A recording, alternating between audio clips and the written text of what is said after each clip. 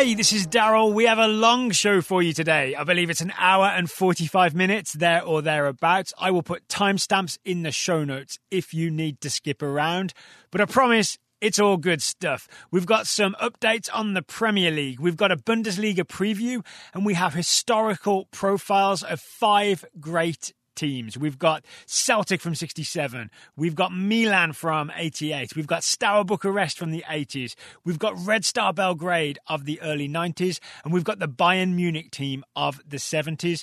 All 5 of them are fascinating teams, but only 2 can go through to the next round in the Champions Cup of history. We're publishing this show on Thursday. Also a reminder that today, the second episode of Football with Grant Wahl has been published. It's Grant talking to Julie Foudy. Julie Foudy has a great take on what's going on with the US women's national team right now. I would encourage you to go and listen to Football with Grant Wahl.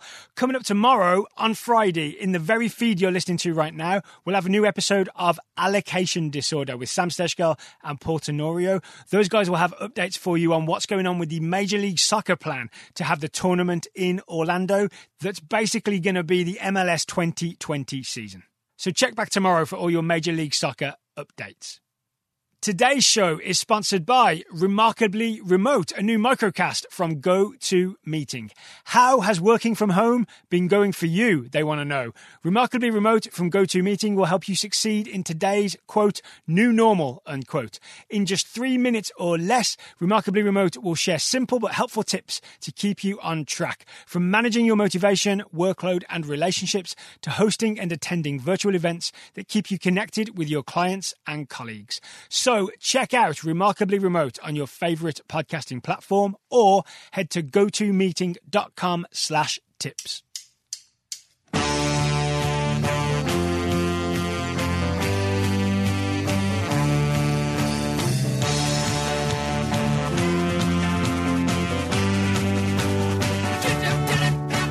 Hello and welcome to the Total Soccer Show. My name is Daryl Grove and I'm joined by a man who's always ready to return to action. His name is Taylor Rockwell. Hello, Taylor. Hello, my friend. I wish that were the case. Sometimes I get sleepy, sometimes I get tired, but generally I'm ready to return to action. That's true. If you could play soccer right now, would you? Yes, absolutely. Even in the rain. I love the rain. I think we could do some socially distanced, long passing, right? Yeah, I think so. I've had that invitation, but then, I get nervous about, sweat and bumping into people and stuff like that. So far, no passing, but maybe, hopefully, in the future. No, I'm talking if we're 100 yards away from each other and we're pinging long balls. And we disinfect the ball before and after. In that case, yeah, I think we're good. Maybe we'll set that up in the future. The Premier League, Taylor, there's a bit of news here for you. The Premier League is inching towards returning to action. They voted this week and they have returned to small group training as of this past Tuesday. Woo! That's very exciting in that we have people doing active things in England again as opposed to, breaking curfew and doing illegal things. Yeah, there are still some players, including a Wolves player, Morgan Gibbs-White. They've been out and about when they shouldn't be. But these players are allowed to go to the training grounds in small groups of no more than 5, Taylor, no more than 5. And sessions must be no longer than 75 minutes for each. And they've got to social distance while they're doing it. And twice a week they have to be tested for coronavirus. But this is similar to what Germany did maybe a month or so ago, right? As they got ready, or maybe 6 weeks ago, as they got ready to start thinking about returning to action. Yes. And it's still maybe this is just me, but I do have that faith in the Germans to have abided by the system. Maybe I just have a little more faith in Angela Merkel than Boris Johnson. But either way, I'm hoping that, the right protocols are in place, the procedures are being followed, and maybe we get some English soccer in the not too distant future. But for now, I'll content myself with Bundesliga soccer. All right. One thing worth noting with England, before we talk Bundesliga, right? 'Cause there's more Bundesliga to watch this weekend.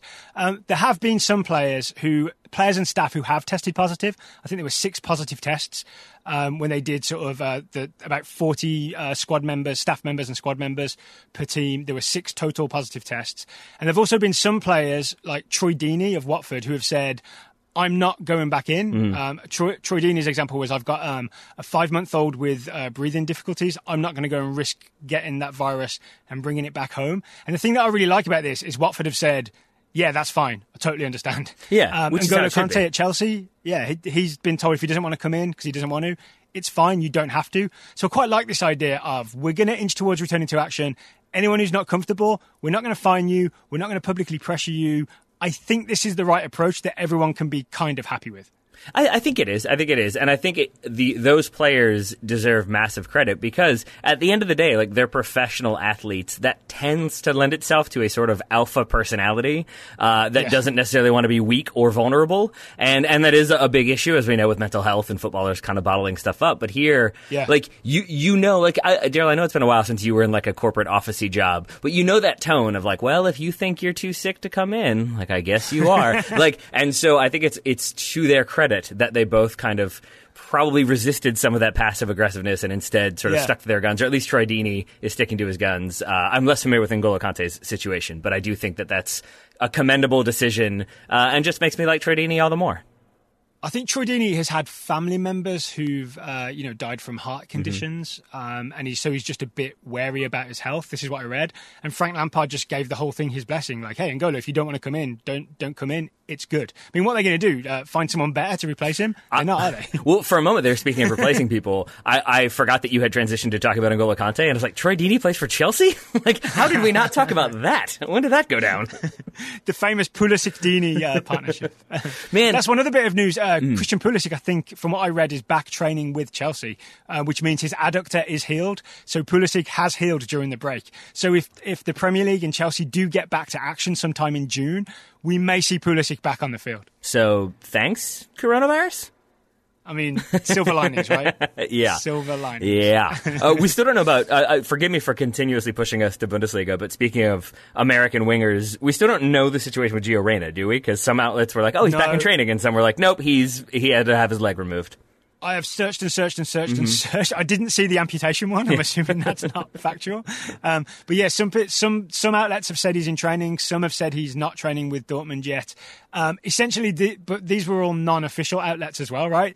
There is nothing from the club, and that's the only thing you can ultimately trust, right? Is if the club say Gio Reyna's back in training, or Gio Reyna's part of the matchday squad, or here's a photo of Gio Reyna dribbling with the ball. Like, none of that has come out, so we just don't know. So this Saturday morning, when Dortmund go away to Wolfsburg, 9:30 a.m. on Fox Sports 1, we don't know if Gio Reyna will be involved. Shall we move to talk about Saturday's Bundesliga games, Dave? Actually, now I want to talk about England some more. Yes, that's fine. Let's talk about the Bundesliga. Let's do it. Actually, I said Saturday. If you're desperate for some soccer, Friday afternoon there's the Berlin derby. Hertha Berlin, Union Berlin, 2:30 Eastern on Fox Sports 2. And I have a mixed emotions message on this one, because there is a really good Copa 90 Derby Days episode about this precise derby. I think recorded at a time when maybe they were either only one was in the Bundesliga or maybe neither one was. But it gives you a good insight into the personality and character of Berlin. Obviously, that won't matter as much since you won't have all of the fans you would have otherwise. Yeah. But at least it gives you an idea of the importance of that derby, which is maybe not one that jumps off the page right away. Like, they were definitely leading with this one on the schedule because they expected it to be sort of a boisterous atmosphere. So that probably won't be the case, but it could still be a very good game from the drama player versus player side of things. Honestly, it'll be a live game, and also I'll be watching. Speaking of fans, before we talk about the rest of the Bundesliga, there's a story that I mentioned just before we started recording that I was going to surprise you with, because we hadn't discussed it or put it on the bullet points of what we're going to talk about. There's a story coming out today that there's a Danish team, AGF Aarhus, is going to have screens in its stadium, and fans can log in via Zoom if you get a ticket, and you can quote unquote sit in various sections and cheer on the team via Zoom. Okay, that's kind of solid, I think. Yeah. I don't know how good the camera is. Right? I hope it's a decent view. I mean, that'll be weird, right? You might have to have a two-screen experience, right? Where maybe you're watching on TV on one screen and then you're sort of projecting yourself using your laptop or whatever. It'll be interesting to see if that works, because that could be a thing that if this continues, this no fans soccer, this could be a potential, I'm not going to say solution, I'm going to say half solution to add some atmosphere to the stadium. Do you think this one is a more effective version than the Korean sex doll version? It is. I'm convinced that Korean sex doll thing was a marketing exercise. They absolutely knew what they were doing, yeah. I have a friend here, you've met him, Brian. He runs a marketing company, Evergib. If you're looking for any marketing, they can help you out. He said like the tags were still on the dolls, right? Of the company. It's definitely a big marketing gimmick. I'm not even going to say the name of the company because I don't want to fall into the trap of talking about it and helping market the sex doll. I think that's fair because like if you're looking to fill up your stadium with mannequins, like I feel like you would search mannequins, and even then somebody would be like, "No, that's a terrible show. We're not, or a terrible idea. We're not doing that." Because they claimed it was a mistake or an accident. Right? Sure. It was a sponsorship opportunity. I'm pretty sure. Can you do me one quick favor before I lose my mind? Yeah, and I'm happy to talk through it. I know AGF Aarhus, and I think an American played there. Did Benny Feilhaber ever play at AGF Aarhus? I mean, you're going to make me Google it now, right? All right, I will do that. I just know that you tend to be a more discreet tapper on the keyboard than I. Usually, if I'm using my computer during recording, you can hear it, and it comes right through. Daryl, however, he's a ninja typer. The secret is to use your phone. Because your phone, you can just bosh with your but phone. As you know... The answer is yes. From 2008 to 2011, Benny Feilhaber played for AGF Aarhus. There we go. As you know, as is protocol, my phone is on the other side of the room because no matter what I do, it somehow still makes noises or goes off or distracts me. So my phone stays away from me when we record. And since you mentioned Benny, we should mention his podcast, the BSI podcast that Benny Feilhaber does with Sal Zizzo and Ike Opara. And they have some great guests on there, really good interviews. We talked about it when we did there was the Darlington Nagby news, right, where he basically talked about why he didn't want to play for the US national team in CONCACAF away qualifiers. So we recommend the BSI podcast with Benny, Sal, and Ike. We certainly do. And as always, I will reiterate, mostly because Ike likes Parks and Rec, and I'm good with that. More than The Office, right? Mm-hmm. Quick sidebar. Lots of sidebars today. We've got so much to talk about. We really do. It's going to be a 4-hour show. You're always pushing me to watch The Office, right? Uh-huh. So I finally, we got back into it last night, me and my wife, watching The Office on Netflix. I still like it, middle of season 2, but I feel like there's a point where, everybody becomes more likable, right? At what point does everybody become more likable? Where are you again? Middle of season 2.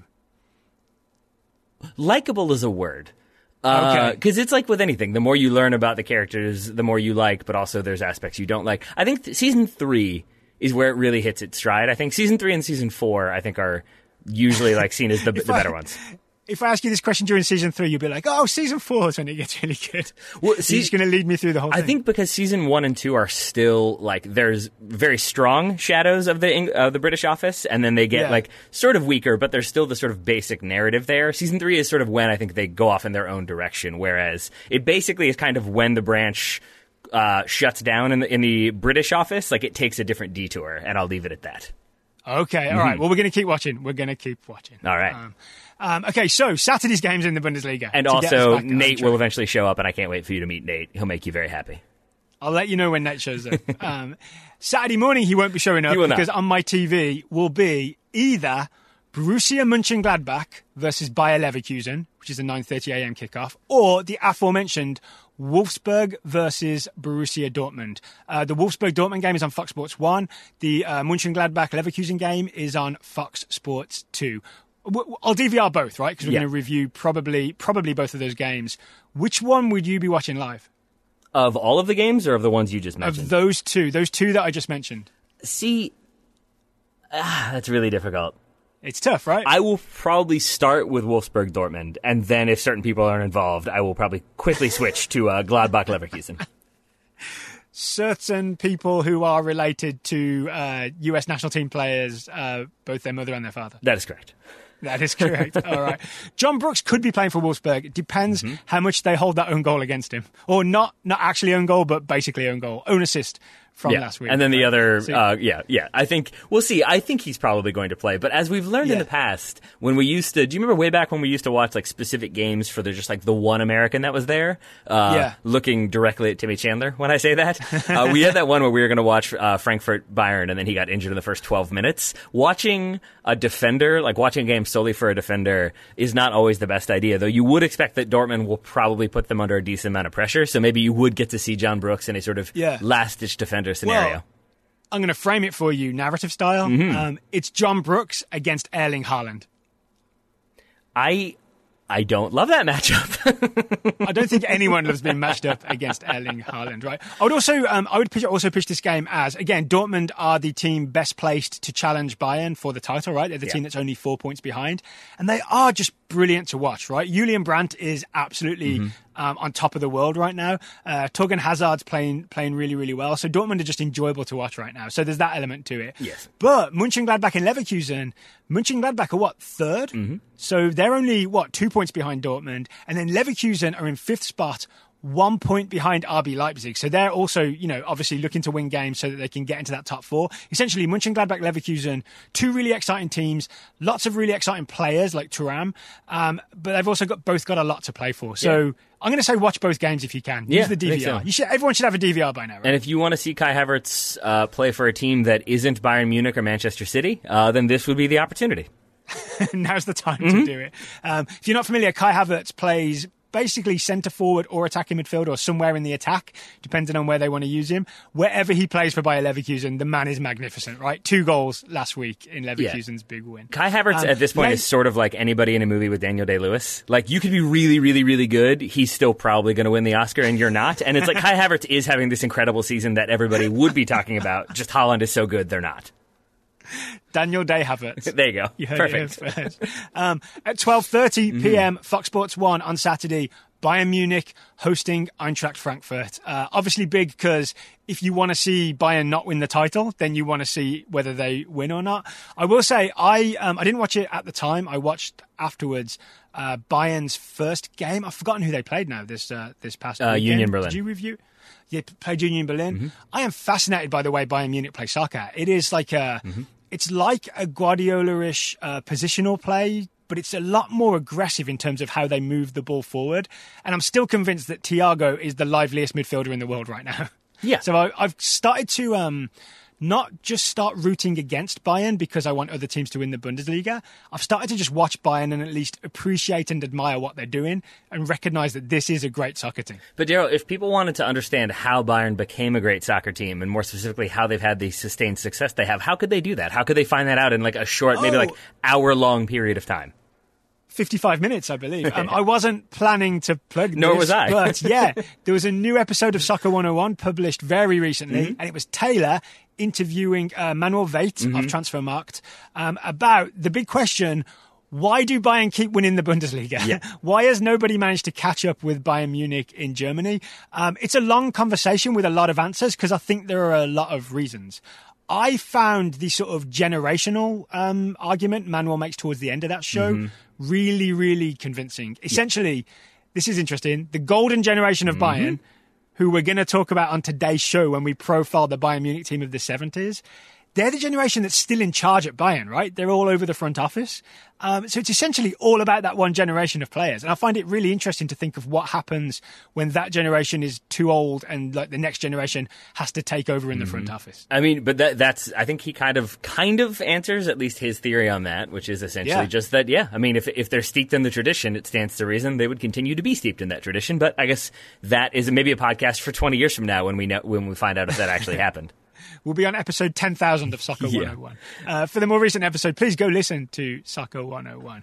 If you're interested in watching Americans this weekend in the Bundesliga, if you're really interested in Weston McKennie and Tyler Adams, that's all on Sunday. Sunday morning, 7:30, Schalke versus Augsburg. So Schalke will get the chance to play someone who's not Borussia Dortmund. That's that good might for be them. helpful. And then Mainz versus Leipzig. This was last time these guys played, Leipzig scored 8 goals, I believe. That's at 9:30 a.m. So you can watch Tyler Adams in action for RB Leipzig at 9:30. I'm not even doing like a joke guarantee here. I'm not going to say they're going to score 8. I'm going to guess Leipzig hand Mainz their head on a plate. Sort of. I have a feeling they're going to win this by a couple goals at least. I'm sorry, I forgot to give them their full title. It's relegation threatened Mainz. Yeah. But this it goes with that, and then it's also my feeling that like I saw like 90% of what I expected to see from Leipzig in a good way. And I feel like if they put together that 10%, which was sort of finishing and taking their chances cleanly and getting into slightly better attacking positions, I feel like Mainz might be punished for the way Leipzig started the sort of rebooted season. Oh, we already talked about this, right? Yes. If you want to hear the detailed version of this conversation, listen to our Bundesliga review from last Saturday. There'll be another Bundesliga review this Saturday, right, There Taylor? certainly We'll will. have that out Saturday evening, reviewing all the Saturday games. Those Sunday games will get reviewed later on. We'll keep putting out those podcasts. We certainly will, but let's stop talking about things that we've already done, Daryl. Let's get to some things that we can then talk about having been done. That made sense, right? I've actually got one more plug, if you'll permit me. I suppose. So, as you've probably heard earlier in the week, we've been working with Grant Wall to launch his new podcast, Football with Grant I did Wall. hear that. I'm really excited about it. You did hear that. First guest was Tyler Adams. Really good interview with Tyler Adams. Actually, first guest was Thank Taylor you. Rockwell, right? Let's be real. Second guest was slightly more famous. It was Tyler Adams. Hurtful. The second episode of Grant's podcast just published this morning. The guest is Julie Foudy. I've listened to this episode when I went for a jog earlier. Taylor, I know you listened to this episode in detail because you did the editing. You are put correct. this whole thing together. I would argue, listen to this. I mean, one, if you want to hear Julie Foudy, but also she talks about the Netflix movie that's being put together. Two, Julie Foudy, I think, has some really good advice for the current US women's national team and how to proceed with their negotiations with US soccer. I think what Julie Foudy suggests should happen is the way to go. So go and listen to that podcast and hear what Julie Foudy has to say. And her dog echoes her sentiments, which is also a nice thing to get in there. Those were barks of agreement, right? They were. I continue to have that file on my computer that is just all of the dogs interrupting all of my various recordings. I might add that one, even though it wasn't my recording. Dogs of Total Soccer Show. Uh-huh. We'll have to get Julie Foudy's dog to sign the release form. Before we move on, Taylor, Yes, do you sir. want to talk about today's first sponsor? I suppose we should. I think we've talked long enough to get an ad in here. Today's show is sponsored by Roman. Mm-hmm. It is not a great idea to go to the doctors unnecessarily right now, right? But if you're dealing with a condition like erectile dysfunction, then I've got two pieces of advice. One, don't be embarrassed. This is a thing that happens. Don't Yes. be embarrassed. Two, you can get treatment. I guess I've got three pieces of advice. Three, you can get treatment online because our friends at Roman have spent years building a digital platform that can connect you with a doctor licensed in your state or from the comfort of your own home. So you just grab your phone or computer, presuming, of course, you haven't hid them on the other side of the room. You complete a free online visit. You'll hear back from a U.S. licensed physician within 24 hours. And the key point there being, you don't have to go outside, Daryl. And it has been raining in Richmond, like on and off for, I think, 4.5 years now. And like nobody wants to go to the doctor in the rain. And least of all, if you're dealing with something like erectile dysfunction in the rain, that's just too much of a bummer. Like the ads have all taught me that the ads have all taught me that it's supposed to be bright and sunny, and that lets us know that we're feeling good, right? It's bright and sunny at the end of the ad. Oh, it's my always mistake. bright and sunny at the end of the ad. And at the end of the ad, if the doctor decides that the treatment is right for you, Roman's Pharmacy can ship your medication to you with free 2-day shipping. You also get free unlimited follow-ups with your doctor anytime. The sun's coming out now, Taylor. Anytime you have questions There we go. or want to adjust your treatment plan. Bright blue skies right now. Bright blue skies. Yeah, there's some sort of like jam band playing now as we skip through a meadow. So if you're struggling with ED, go to getroman.com/ Mr. Grobe, do you know it off the top of your head? TSS. There we go. Good job, buddy. Go to getroman.com/ TSS for a free online visit and free 2-day shipping. Secretly, it was me testing Daryl because I moved the order of these around that I forgot what the code was. That's getroman.com/ TSS for a free online visit and free 2-day shipping. Thank you to Roman for sponsoring today's show and giving us sunny skies, albeit briefly. All right. So with all that said, shall we get yes. back to the International Champions Cup of History sponsored by Bill and Ted's Face the Music? Bill and Ted Face the Music? No. This week, Taylor, it is sponsored by the mean scientists from 12 Monkeys who send Bruce Willis back in time. Okay. I'm good with that. Have you not seen 12 Monkeys? I have. I was genuinely trying to remember, because there are lots of twists and turns in that, if they are actually evil, or is it one of those like sent back in time for nefarious reasons, but it ends up being a benevolent mission? It's a weird aspect of time travel. I didn't say evil. I just said mean. That's fair. Yeah. I guess they are kind of mean. And not to give away the ending, but one of them also works in insurance. I do love that movie. I've seen it far too many times. Did you watch It's it an excellent recently? movie. That was a deep pull, if not. No, I just remember it a lot because I like it. I remember the music being really good, and I remember that was one of those moments where I was like, all right, Brad Pitt's pretty good. Okay, then. He can act. He can act. So if you're confused because you've never heard Total Soccer Show before, the reason we're talking about time travel is we are doing a great big tournament with all the greatest club teams from history where we give each club team a profile and then they play each other. We have pitted these teams against each other. We did the draw already. The first game up today is Oh, actually, we've got a result coming in, Taylor. We do. People have been asking about this. Do you remember we did? Oh, yeah. We had a weird draw where we had two recent teams play each other. The current Liverpool FC team versus the 3 times Champions League winning Zinedine Zidane coached Real Madrid team against the current Liverpool team. We couldn't decide, right? We could not split them. We put it to a vote. Have you checked in on the results? I've got the results in front of me. I have that checked in on them in the last 72 hours. The winner is Liverpool with 61.7% of the vote. Did that change? Or am I just incorrect?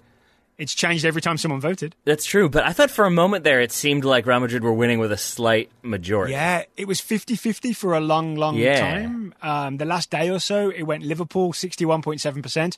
I just decided we'd go with whatever it was at the time we started recording, which is how we've done it. So congratulations to Liverpool for essentially scraping through the round of 32 to the round of 16. We're sorry, Real Madrid fans. The good news is, though, Real Madrid still has another team to go in this tournament, right? That's impressive by them. Yeah. That's good work by Real Madrid. There's the early 2000s Galacticos still in this tournament. I got to be honest, though. I'm reeling slightly from that result, but also because, the thing that kind of made me sit in silence for a moment, remembering 12 Monkeys, is not how good of a movie it is or any of that. It's that I think at one point Brad Pitt eats a spider. Thanks for that, Daryl. That's back in my head now. No, doesn't Bruce Willis eat a spider? Somebody does, and I don't like it, and I don't need it. Yes, I think it is. Oh. So Taylor's against spider eating. Man, spiders freak me out. That's all there is to it. I know they're useful, but I can't. Every time I see one, I'm like, I know you're useful and you kill insects that are going to try to eat me. But also, I know what you look like if I zoomed in, and no thank you. Don't zoom in. Don't zoom in. All right. By zoom in, you mean putting your face real close to them. Yeah, obviously. All right, today's first game in the International Champions Cup of History, sponsored by the mean scientist who sent Bruce Willis back to the future in 12 Monkeys. It's Celtic from 1967, the Lisbon Lions, against the all-conquering Bayern Munich team of the 70s. And we've got Celtic are at home, right? They are indeed. That Celtic team, obviously the first one to bring home the European Cup by a British team. Every player, first Scottish team, first British team. Yeah, and every player born in Scotland, a key thing there. You don't have any sort of outliers. You don't have any other players involved. It is all players born in Scotland, most of them born very, very close to Celtic Stadium. I see you're qualifying this. I kept reading that all the players were born within 30 miles of Celtic Park. Have you found someone who wasn't? Well, here is where it gets more specific than that. 10 of the 11 starting players in that final were born within 12 miles of the stadium. One was born 30 miles away, so he was the outsider. Okay, that's still a very local team. Oh no, but he talks about it's Bobby Lennox, who's one of the left winger. Yeah. And he basically was like, I was 30 miles away, so I was the outsider. They kind of looked at me like the person who didn't belong here. They didn't know me really well. It's like, what? like for 30 miles away, it was unacceptable. It's worth noting, though, even in 1967, which obviously is a long time ago, this is rare, right? This is absolutely rare. Like when we profiled that Madrid first era Galacticos team, there's a Hungarian playing in there. You know what I mean? There's not everybody is like from just round the stadium. This is a very rare thing to have essentially a bunch of local lads playing for the team in the European Cup final and winning it, right? It actually is a big deal that these are all local players. It's not just some weird relic of the past that always used to happen. So my question for you then, I think this will make sense, but you might need a moment. What percentage of their success do you credit to that sort of coming up together, having that familiarity versus Jock Stein being the manager? Like if you were going to apportion credits, what percentage goes to the familiarity and coming up together, and what percentage is just to Jock Stein and everything he did? I mean, I'm going to sit on the fence and say 50-50. Okay. Yeah, because I do know from what it's quite hard to watch footage, right? I managed to watch the 67 final where they beat Herrera's Inter, who famously played very defensive Catenaccio football. Celtic played attacking football, so that's why this victory is so lionized, the Lions of Lisbon. Well then. So I've seen that game, but most of the other things I've seen are like documentaries with all the team talking about themselves, right? Talking about the team. And they always talk about the bonds between them, right? That a lot of them used to walk to the stadium together, and they used to go to the chip shop together and all that kind of stuff. And they all talk about Jock Stein, the manager, and the very specific changes he made. He changed the positions of a lot of these players to make it all fit together, right? Like Bertie Auld, who's like the famous central midfielder, I think was a winger, who Jock Stein said, how about you play what they would have called centre-half back in the day, which is essentially centre midfield in this kind of 4-2-4 formation. Wearing number 10, if that helps. Yeah.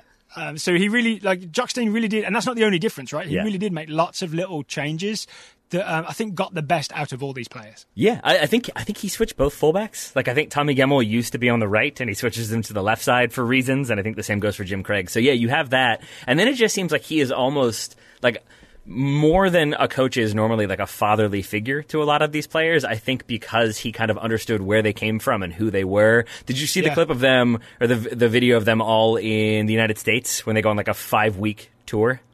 Yes, I saw a clip of them around the pool. Yes. I did start skipping at that point. I think we watched the same video. Yeah, probably. But doesn't he look like almost like it looks like the dad from the Wonder Years, like that sort of footage of him like sitting around like, what are you guys doing? Enough roughhousing in the pool. And it's just sort of like, okay, I see, and I think that's why I asked that initial question, is because he seems sort of this all important figure to them that they always could look to almost, like Sir Alex Ferguson equivalent of like a person that the players you know like at halftime were like, okay, we can look to him. He's got a solution. He's going to solve it, and it seems like generally speaking he did. I think that's fair. All right, let's get to the team. Sure. Who do you think is the best player on this team? It's not a quiz. I'm just generally asking your opinion. Okay, I want to say Tommy Gemmell. That is almost entirely influenced by who his son is. And I think your question is difficult specifically for the reasons we've been discussing, but in the end I'd go Bertie Auld, the man you already mentioned. Oh, really? I would have gone, I'm going Jinky Johnston. All right, let's both talk about our favourite players then. Why do you like Bertie Auld so much, the winger turned central midfielder wearing number 10? You know me. I let off the field things factor, and I really enjoyed everything I saw from him in the way he explained stuff, but it's not just that he's like a good storyteller. It's that the way he explains things, you can see how clear things are in his mind, and I think that's why that move happened, why he goes central and why he has the success there, is because I think he's able to process so much and figure things out in a way that really is to the benefit of Celtic, obviously, but then he's got the kind of ball playing, he can do a little bit of a dribbling that almost looks modern, and then he's got just that like laser finish that even when teams like Inter have packed it in and backed it in, that he can still sort of hit some shots on goal that are maybe going to go in or maybe be turned loose for opportunities, and so I felt like he brought a good diversity of skill sets to the table. All right, I like it. I want to talk about Jimmy Johnson in a second, Please. But I think since you've mentioned Bertie Auld, I want to talk about Bobby Murdoch, who was Bertie Auld's central midfield partner. Murdoch was much more of the classy central midfielder who would spray passes around, right? Yeah. So he was more like almost a regista type. But what I think is really interesting is when you take that these two are your centre mids. From what I understand, it's quite rare in the 60s to have two central midfielders, or again, centre halves as they would have been called. And neither of them are really defensive midfielders. They're both attacking pieces, right? Attacking pieces of the puzzle. And I think that says a lot about what this Celtic 67 team was all about, right? So it's all about having players who can go forward and attack, yeah. And going back to Tommy Gemmell, I've also just done some surreptitious last-minute research, Taylor. He is not related to Archie Gemmell. Oh, is he not? I got that wrong. No, I got confused. So Archie Gemmell, who famously scores in the World Cup, right? And Ewan McGregor gets very excited about it in Trainspotting. Yes, he does. He had a son, Scott Gemmell, who played. So I got confused with the father-son relationship. Tommy Gemmell is not related to any of them. It really was. It was the last name, and then it was the ability to score key goals in key moments, because he scores the opener in this final, does Tommy Gemmell. And it's worth mentioning, Tommy Gemmell is a left-back. If you watch that goal in the final, he is like in what we call zone 14, right? He's right at the top of the box, striking that shot. And the guy that passes it to him is Craig, the right back. That is my favorite part of that. Who is like inside the area. So it's right back to left back, but it's not even switching the field. It's like they're both in central attacking midfield areas. For me, like a lot of this, like it keeps going back to Pep Guardiola, in that like the more I learn about these teams and the way they play, the more respect I have for him. But simultaneously, the more I'm like, okay, so that's a Pep, like he like that's a Celtic thing. like the two fullbacks being central and like passing the ball. It's like, oh, okay, I can see where he got stuff. So it's cool to see the kind of history of these things. But it's also, Daryl, I know you probably know this. It's interesting to explore why that's the case, why that was their sort of philosophy. I don't know. So the story that I'm believing could be apocryphal is that Jock Stein is at the 1960 European Cup final in Glasgow, sees what Real Madrid do, and apparently comes away from that with the idea that like you have to attack, and it's the entire team's responsibility to score goals. Yes, it's not just I one did guy. hear this. It's not put a big person up top and have them run at the defense and see what happens. Everybody's got to be involved, and everybody's got to create, and that seems to have been the philosophy that he embraced, and it seems to have worked pretty well, at least for a couple seasons. / like 15. But you still need Jimmy Jinky Johnston on your team. So this is my favourite player. This guy played right wing for Celtic. And even though there's not a lot of footage of this team, you really can. If you go search for Jinky Johnston highlights, there are all kinds of highlights of him running at people. And he's a joy to behold. He's like short, kind of like crouched over the ball, like loads of step overs and feints and accelerations and cuts, just absolutely embarrassing people all day long. So everything you've just described, I agree with. The other key thing that informs what I'm about to say is I saw a lot of him cutting inside to shoot onto his favored left foot. Very good, powerful shots. Really, really reminiscent of like a 1967 Arjen Robben to me. That's interesting. Very quick, good cuts, good skill on the ball, technical, will body you up if you want to go that route, but will happily cut inside and kind of unleash shots on you. I don't disagree with the Arjen Robben comparison, especially because of the cut inside and shoot with the left, which is great when you're part of an attacking team, right? But he also reminded me of Garincha. The way he is like weirdly crouched over the ball and then doing moves and going past people. I think he's a bit like a Scottish Garincha at the same time. I don't know which one of those he would prefer to be. Probably Garincha. I mean, if you can be told that you're a bit of both, that's not bad, is it? I suppose not. Half Robin, half Garincha. Jimmy Johnston. Honestly, if you want to like see some skills, go check him out on YouTube. For anyone else you want to talk about on this team, Tyler? We do have a lot of teams to talk about. There is. There's a word I wanted to go back to. For Americans who haven't hung out with Daryl Grove, you called him Jinky Johnston. Do you want to explain that one? Well, that's his nickname. What does Jinky mean? Because it sounds like janky to me. Yeah, so it's with an I, Jinky. It means like to jinx someone is to like fake one way and go the other way. So I guess actually, if this was American, he'd be Dookie Johnston. There you go. I like that. Right? Yeah. He'd like Dookie one way and then go the other. Yeah. So is it Dookie or Dookie? Dookie Johnston. Yeah. I don't have much else to say aside from just that I really enjoy Jim Craig. One, he's a qualified dentist. I think he's the only like non-professional footballer that made me laugh. And describing the way Inter go up in that 67 final is via penalty conceded by Jim Craig. And when discussing it, did you hear him describe how it happened? He's absolutely adamant that it is not a penalty still. Right? But he begins it by saying some idiot gave away a penalty, which I just appreciated the humility. And I imagine he probably wouldn't be quite so cavalier in that attitude had they not have come away victorious, but they did, which is why they're here. And there is footage of that 67 final. I really think it's worth watching because Inter, once again, they're this famed defensive team. They're in this tournament, right? Yeah. We'll talk about them at some point. They're this famed defensive team. They go up 1-0 because of that penalty quite early on. I want to say it's within like the first 15 minutes or so. And then they attempt to lock it up and see out the game. So you've got this great attacking team in Celtic who've essentially got 75 minutes to turn this game around. It's almost like the plot for a movie, right? Yep. And that really is what happens. Inter sit deep and defend, and they're the best defensive team in the world. And Celtic go at them and go at them and go at them for the rest of the game. It was really thrilling. I really, really enjoyed going back and watching this. And the last thing I will say to that point is the other thing I learned in that video that I think we both watched is that Inter stayed and watched Celtic train, and that partially explains why they sat back so much. Not just because it was their system, but because they're always going to do that. It doesn't matter what they'd seen in training. Well, let a man finish before you jump in. Right. My point was that basically they watched Celtic train, and Celtic, like their approach to the day before training was like, let's just kind of kick it around, get loose, and have fun. And Inter saw that and thought like, oh, that's who we're playing, this kind of like loose team. There's no way. If we score one, we can just sit in. They're never going to be able to deal with it. But it's why they didn't really see Celtic as a threat until essentially it was too late when they were already sort of being overrun. I actually read an even better story than that, which is that they were training. All right. They knew Inter were coming to watch them play, right? So the story I read, which again could be apocryphal because a lot of like legends get printed about these old teams, right? Jock Stein in practice told them to all play the wrong position and to not too obviously but deliberately keep giving the ball away. See, there you go. Yeah, exactly. Yeah. And that I just love that level of mind games, man. I hope that's true. Yeah, it's beautiful.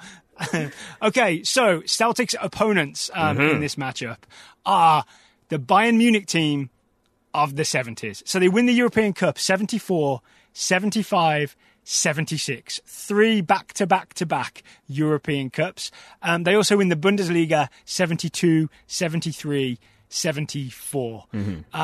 this is quite the team, right? This is the Franz Beckenbauer, Gerd Muller, Uli Hoeneß team. That's the three names I would sort of say ring out when you take a look at this team. Yes, I would agree with that. That's like the A level, and then there's a couple on the B level, and then there's a few more that you probably haven't heard as much about at all. I mean, so I don't know how you want to handle this, but there are a couple of players who are like overlapping and not overlapping, right? Like Paul Breitner, the fullback, who I thought was brilliant when I saw him. He plays up until 74 and then leaves for Real Madrid.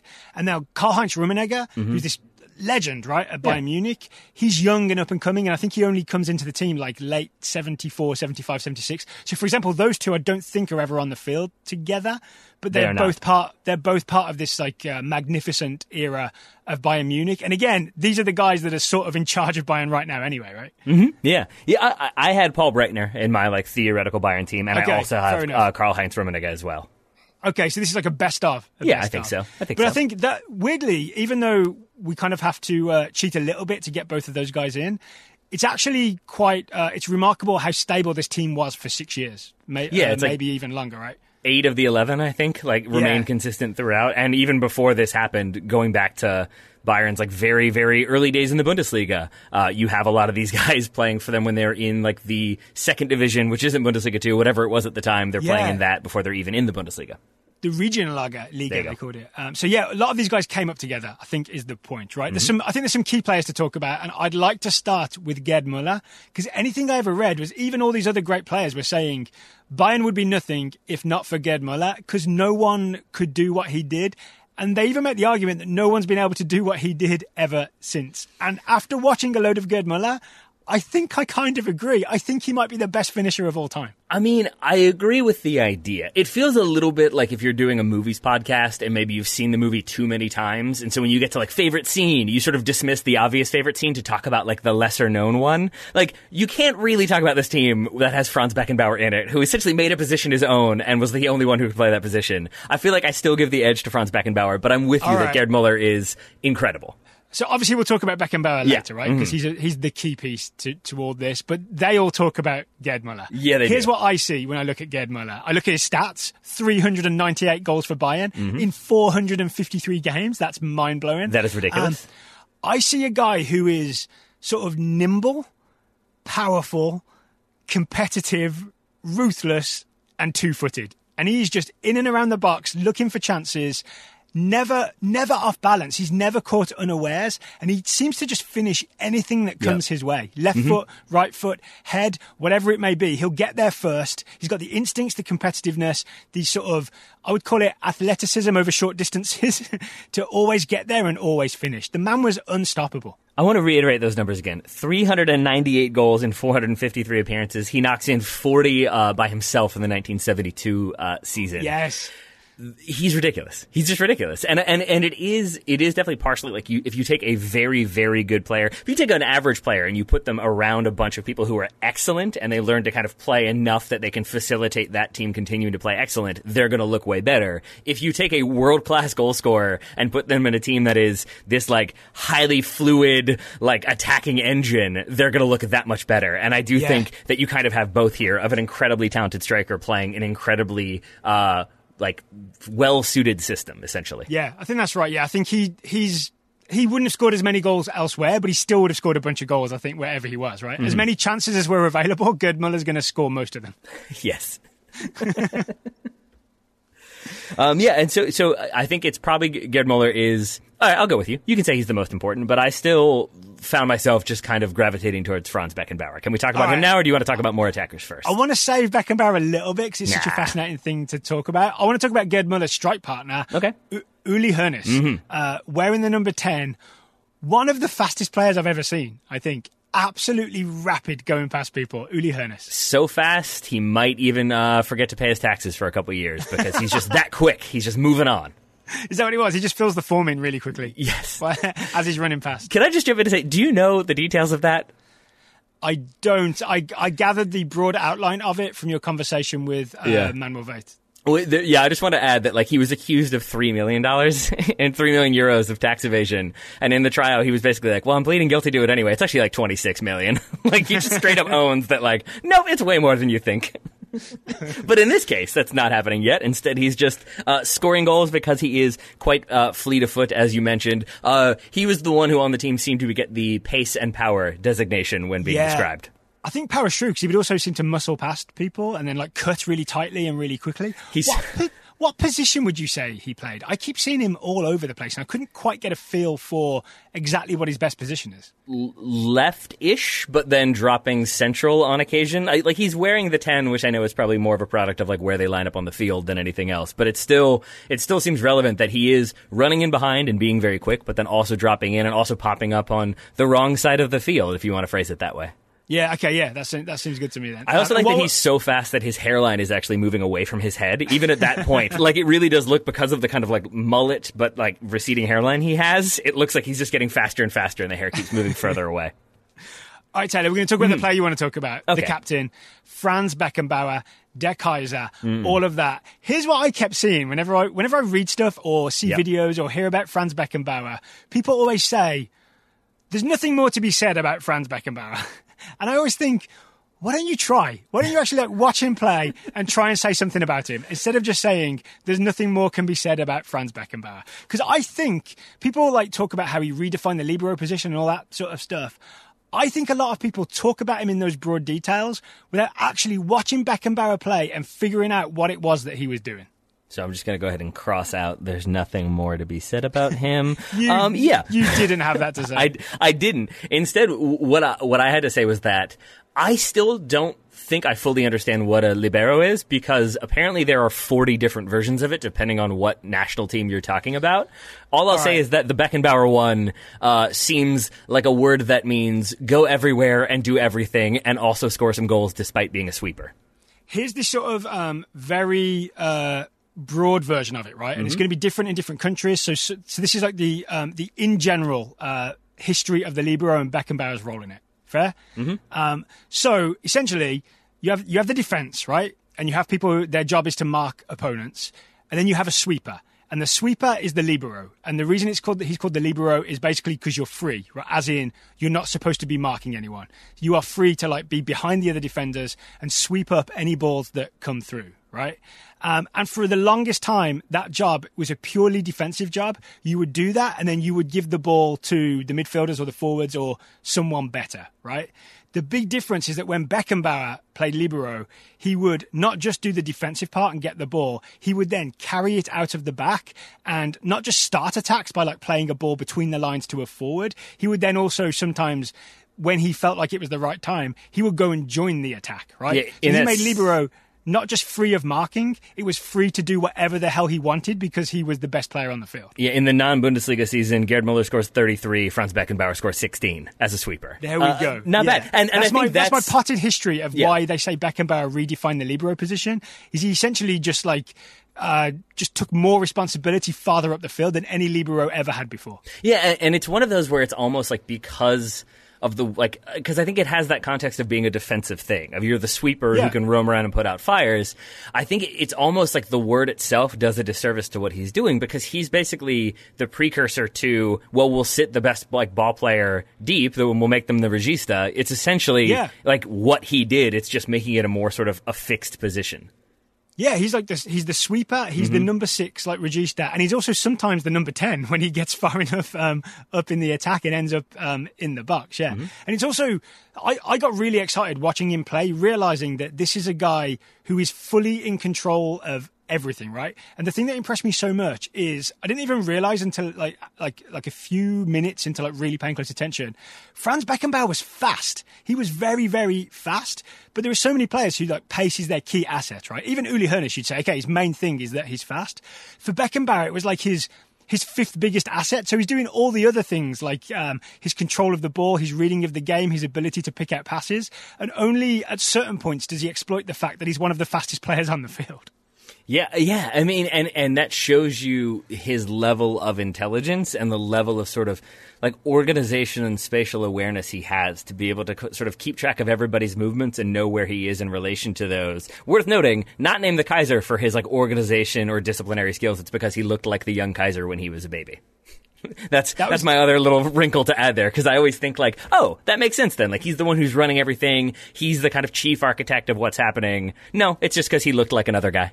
The other version of the story I heard is that at some point early in his career, he played against another player who was referred to as the Kaiser. And Beckenbauer dominated the game, and sort of took the crown, and they started calling him the Kaiser after that. That feels like the apocryphal story to me. Yes, but I love it. Print the legend. Print the legend.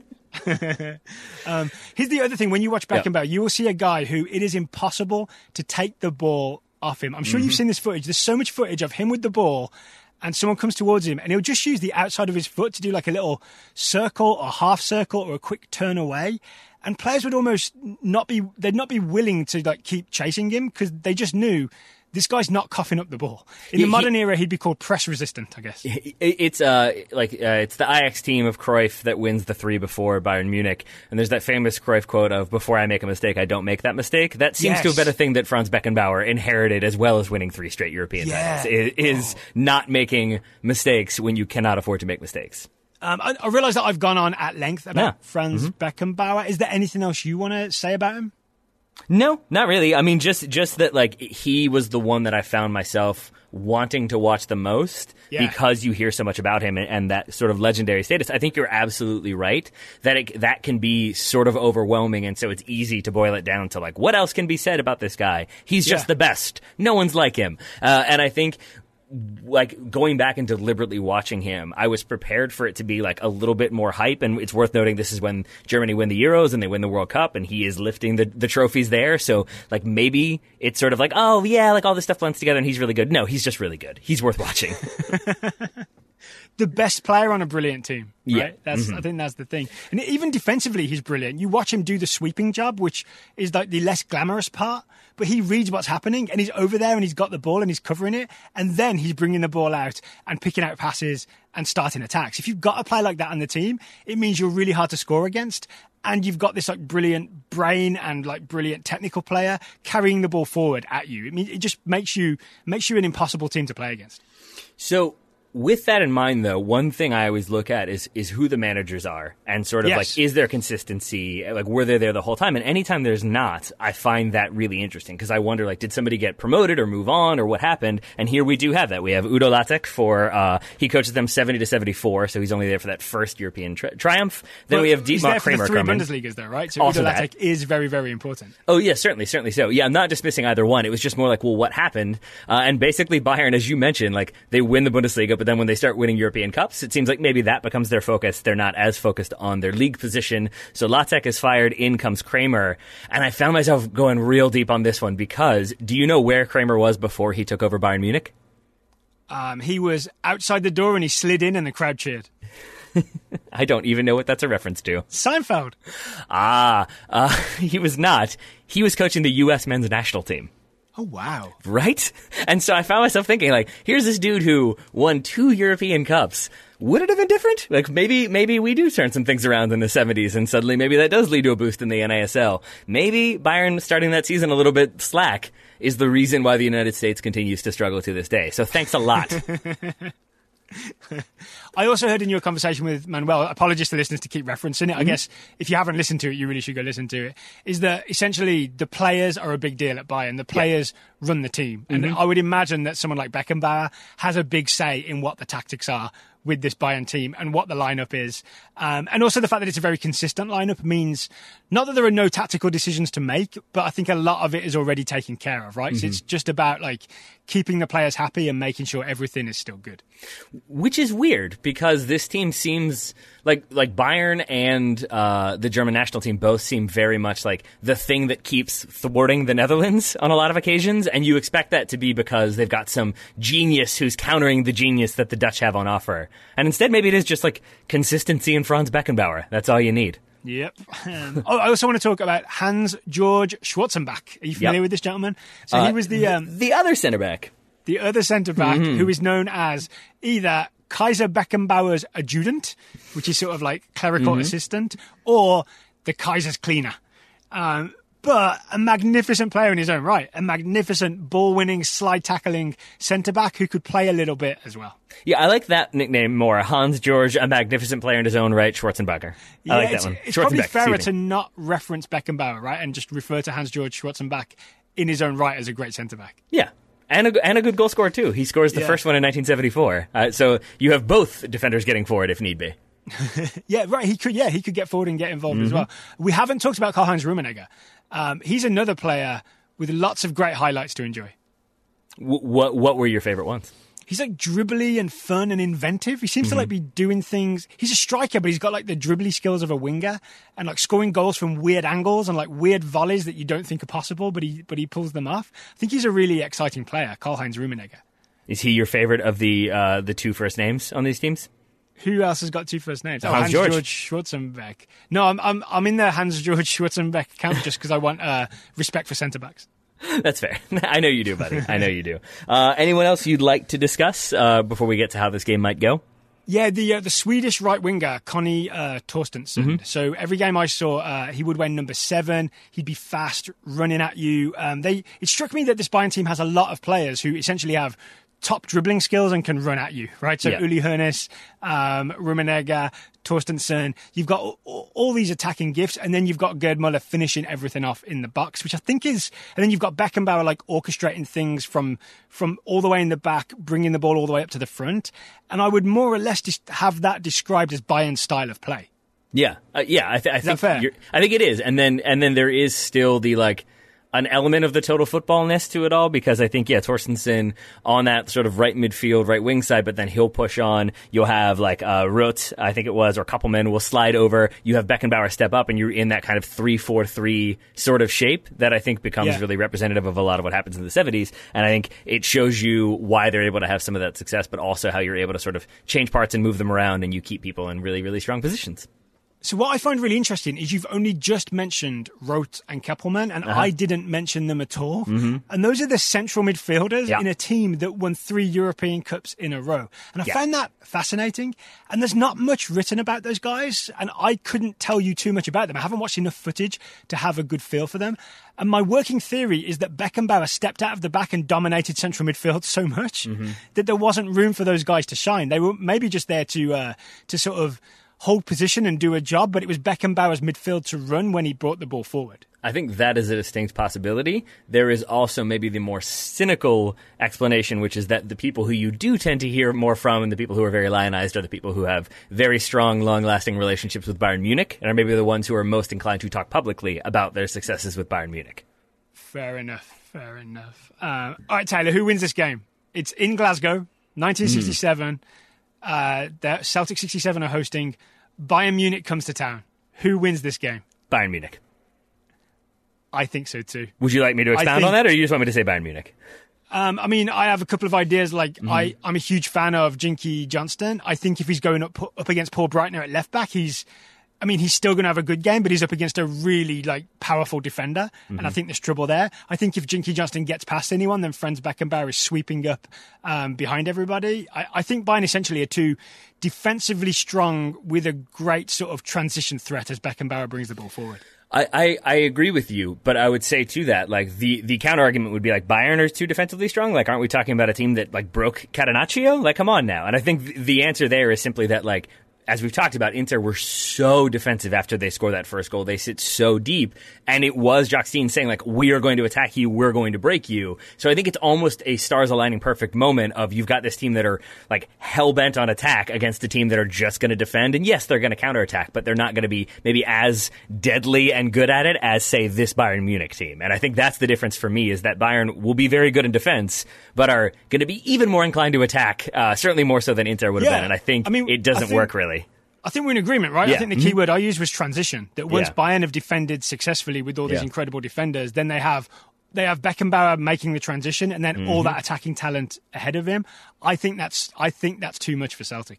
I think it is too, which I'm sad about because I wanted the Celtic team to do better, and I researched them because I was reading some stuff about Bayern, and then I had the conversation with Manuel, so I took a break and read a bunch about Celtic and got really excited watching them, and I was like, okay, maybe there's a chance, maybe this is a really special team, and then just watching Bayern, it's they're really good, but Bayern are It's better. a machine, right? The Yeah. Bayern team is an absolute machine. The good news is Celtic are at home, so at least none of these players have far to get home. That's good. Yeah, except for the one who's 30 miles away. Other than that. I mean, even that is not far. I should end. I was slightly disrespectful to a great team there, so it is worth just noting that this Celtic team, I think, is the only team ever to do a quintuple. So this season, oh, yeah. they won the 67 European Cup, which is what we all talk about, right?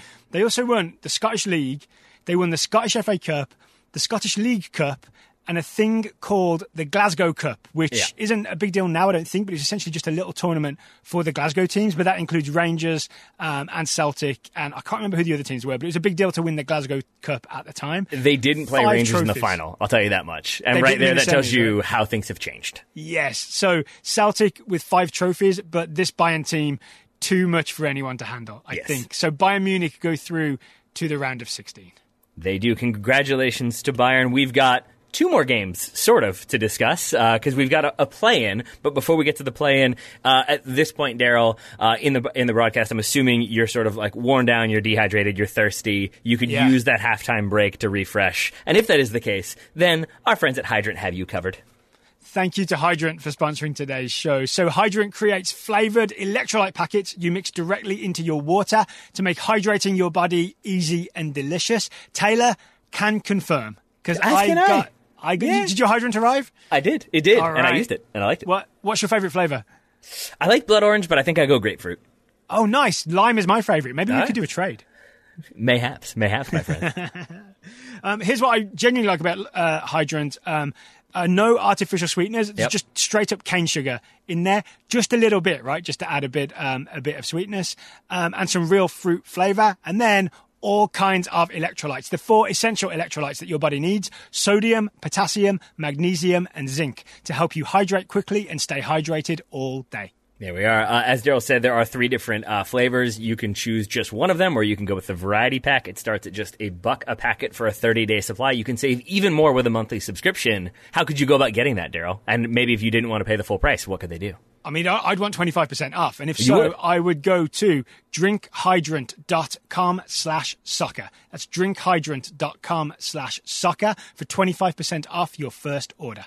One more time, that's drinkhydrant.com/soccer. Thank you very much to Hydrant for sponsoring today's episode, for keeping us hydrated, which is a very useful thing because I do find myself forgetting to drink water when I'm just at home. I'm like, I'm not doing anything. I don't need water. You do need water. You should drink a bunch of it. And put some flavour and put some electrolytes in it. Thanks to Hydrant, I feel really hydrated. Even just talking about them, I feel hydrated and ready to talk about the next games. All right. Here's how the draw came out. The draw came out with the Steaua Bucharest team of the late 80s that won the European Cup, went to the semis, and also got back to the final not too long afterwards, right? Won the European Cup in 1986 against Arrigo Sacchi's Milan team of the late 80s, early 90s. But we got a late pitch from Eldin Hashish, mentioned that maybe we should include the Red Star Belgrade team that won the 1991 European Cup. We got a lot of pitches that for teams people think we should have included. This was the most convincing. I'm really glad that Eldin contacted us because I love this Red Star team. Yep. You will get no arguments from me. I'm right there with you. And I think part of that is informed by we know so much about a specific moment in Red Star's history, that being the clash with Dinamo Zagreb and everything that followed after that. And I think then that... You mean the Civil War? Yeah. But I mean, in terms of like the actual conflict on the field, that then leads to the Civil War and Boban kicking a police officer and whatnot. And I think that then that blends in my mind of like, it shouldn't, but I have this sort of moment then of like, oh, well, they were like the Serbian team and they were sort of Serbian nationalists. And you look at this team, that is not the case. They're all also seem to be very sweet individuals, at least some of them that I saw interviewed, but also not just Serbians. You got a lot of different people from a lot of different backgrounds playing for this team and kind of dealing with a lot of adversity while simultaneously like staying as a unit is pretty impressive. So for people who don't know, during the 70s and 80s, Yugoslavia was a nation made up of literally the United Slavic nations, right? Croatia, Serbia, Bosnia, Macedonia, like probably more that I'm not even thinking of. And it was General Tito essentially held it all together, I think slightly by force. But you did have this team in Red Star Belgrade, which is in Belgrade, modern-day Serbia. But as Taylor mentioned, this team really was like united players from all over Yugoslavia, right? So again, really worth noting, not just a Serbian team. It is a team from all over. Essentially, Yugoslavian all-stars on the Red Star Belgrade team. And we have a special all-star because we do have them in a play-in game with another team. We kind of change things around. But there's a player who'll be playing for both teams. So either way, he's going to be happy. That man is Miodrag Belodedic. Hard to say, right? Hard to say. It took me a minute. Belodedici, I believe. I heard it pronounced as Dedic, but hopefully it's Dedici. I'll take that too. That's fine. Okay. So we should decide what order do we want to talk about these teams. Do you want to talk about Steaua Bucharest first, or do you want to talk about Red Star Belgrade first? Let's go Red Star. Let's go. Okay, yeah, we're already sort of halfway in there, right? Maybe the first thing to talk about is their style of play, because there's a lot of individual players to talk about. The thing that I saw and read, and so is confirmed, at least for me, is that this is a counter-attacking team with all kinds of pace, right? Yep. So they would not sit deep. I feel like they would press you around the halfway line, and then they would go at you with all their attacking talent. And every single one of the attacking players had blistering pace, except for Robert Prosinecki. But it's okay because Prosinecki's a genius and he can do whatever he wants. Yeah, that's pretty much accurate. And it's worth noting when you say like they're attacking players, I would say it's basically like the two sort of straight up forwards, and then all four of the midfielders could also be considered attacking because they all score goals, they all get forward, they all seem pretty calm on the ball as well. Yes. Okay. So should we just go through some of these attackers then? Give a quick profile. I think the easiest guy in terms of position and role is Darko Panchev, right? Yep. So Darko Panchev is a pure centre forward known as the Cobra. Yeah, Cobra with a K. Which I do appreciate. The K is nice, but I just mean the Cobra nickname because it's really easy to call him like Fox in the Box. So I appreciate that they went with a different animal aside from Fox. Yeah, it feels more deadly to be a cobra than a fox in a box, right? The fox is just going to come in and eat a bit of your food. The cobra, like, it's over. So I saw loads of goals from Panchev that I really like. He's like similar to Gerd Muller. Yep. He's got a lot of attacking talent behind him, putting things on a plate for him. I would argue that Panchev is like more mobile, a bit faster, maybe even a bit. His goals are a bit flashier than Gerd Muller's. Gerd Muller's are a lot of just do whatever it takes to put it in the back of the net.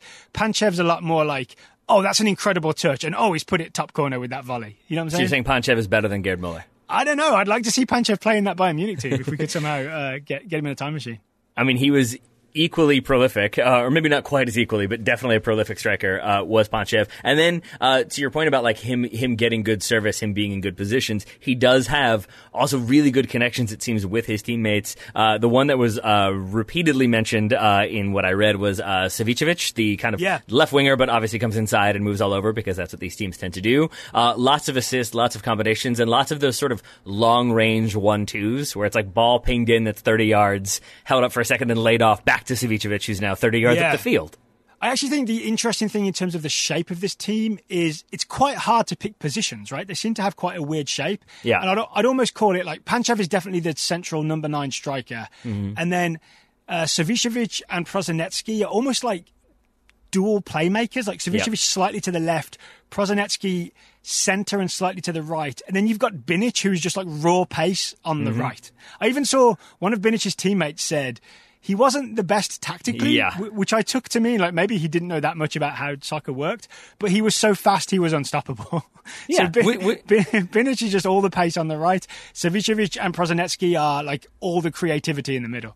But we know though that like that can be a thing that coaches want. Maybe they don't want you to be thinking on the fly and trying to figure out defenses. It's just like, no, you be the fast guy who scores goals, and then people have to worry about the fast guy who scores goals. Right, and it's all relative, right? It's like his lack of tactical understanding or perceived lack of tactical understanding is relative to Prosinecki and Savicevic, these geniuses of football, right? So I'm sure Binic knows more than we do, but we all know less than Savicevic and Prosinecki.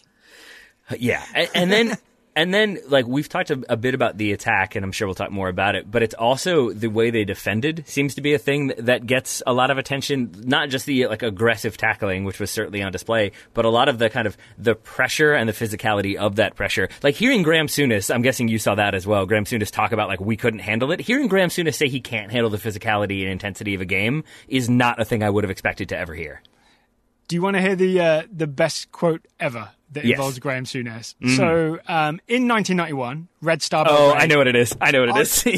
on the way to winning the European Cup, they faced Rangers, managed by Graham Souness. Souness sent his assistant manager, Walter Smith, to go and watch Red Star Belgrade in Belgrade and send him back a scouting report. And the scouting report Walter Smith sent back was, we're Oh, I don't know that one. That was the scouting report he sent back. And I will beep that out, but I think you can guess what I said. You can guess what Walter Smith said to Graham Souness. I think Smith just watched this team and said, I don't know what to do. There is no way we can beat this team. And I think afterwards, Souness said, they obviously beat them over 2 legs, right? Red Star beat them over 2 legs. And Souness said, yeah, we're used to being the best team in Scotland. We were used to having the ball. They just had the ball the whole time and there was nothing we could do. The one that I thought you were referring to is, so they go, Red Star go and win the first leg away, and then there's the return one, and Rangers, definitely Rangers, are not prepared for the atmosphere, and the intensity of that atmosphere and the flares and everything. And Panchev said of them, he said, their players went pale, and then he pauses and then says, well, they were pale anyway, but they went paler, which I find amazing. All right, we've talked about the front four. Okay, Yeah. so it's Panchev is the striker. Savicevic is this fast, dribbly, creative number 10. Prosinecki is this absolute genius who can he's not quick, but he can dribble, get past you. He'll always find a way. He can always spot the pass. Binic is the pace down the right.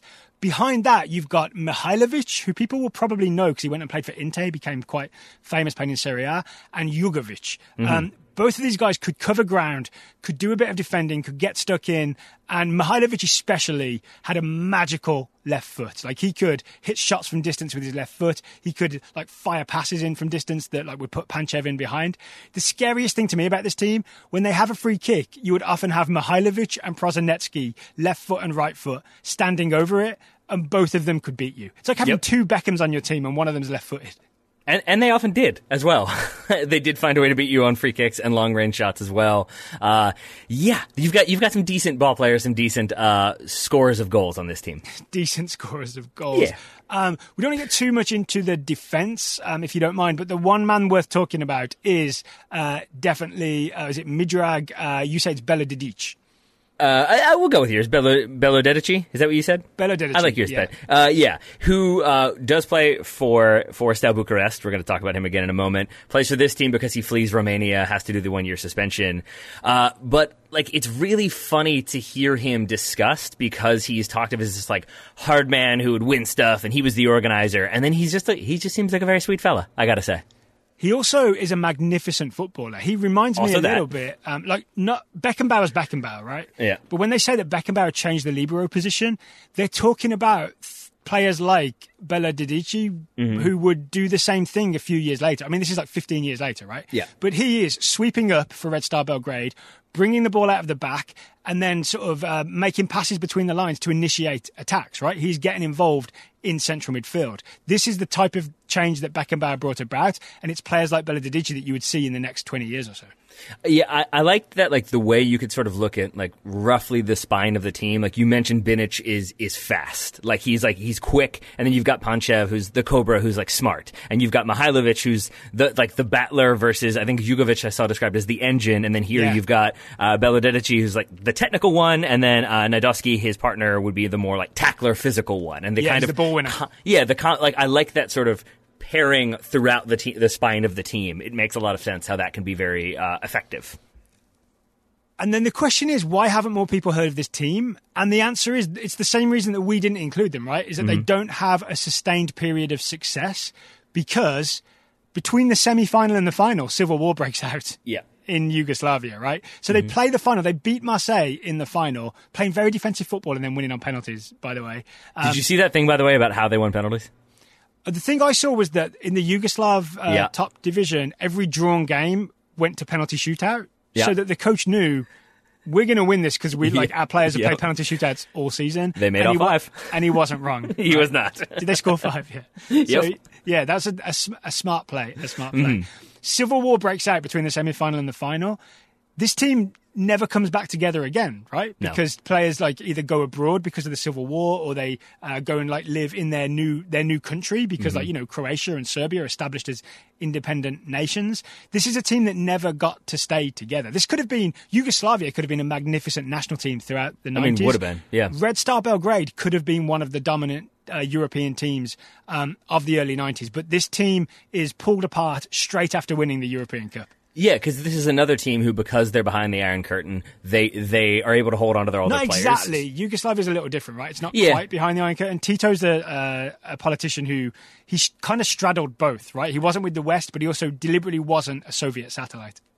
Yes, but what I'm getting at is that they weren't allowed to leave until they were older. So basically you had a team that was like forced to stay together in this league where everybody was kind of forced to stay there. And then once the entire league breaks up, because now they all go play for their different countries, as you said, like you don't even have the league in place anymore, but you also don't have those sort of structures that would keep everybody playing and thus keep that league strong and thus keep more young players coming through. It kind of breaks apart in a number of different ways, from like physically to mentally to, I guess, just sort of like from a bureaucratic standpoint as well. So let's move on to their opponent in this play. It's basically the Eastern European playoff is what we're going with here, right? And it's the Steaua Bucharest team from Romania that won the European Cup in 1986, beating Barcelona, and coached by Terry Venables in the 1986 final. Yeah. But as I said, also went back to another semi-final a couple of years later or the year after, and went back to the final and lost in 1989. They also went undefeated in the Romanian league for 119 domestic games from 86 to 89, setting a world record. I have slight misgivings about how this team is put together because weren't they kind of taken over by the dictator Ceausescu's eldest son? Yeah, and they're the army team as well. It's worth noting that we have Red Star versus essentially Star Bucharest, and the star they're referring to is also red. So we basically have Red Star versus Red Star. And yes, that does inform, I think, how you're able to build the team and maybe help them continue to be dominant. So I guess we can't hold that against them, right? No. It's not the players' fault how the team was we didn't hold it against Honved, and that's the same thing. So yeah. That's true, right. And you can also argue their European success, like their European Cup success, that's not, like, even though the team has been put together through essentially some sort of dictatorship means, that the dictator can't influence the results against, for example, Barcelona, unless Terry Venables was a secret Romanian communist. I don't think he was. I don't think he was. Pretty sure.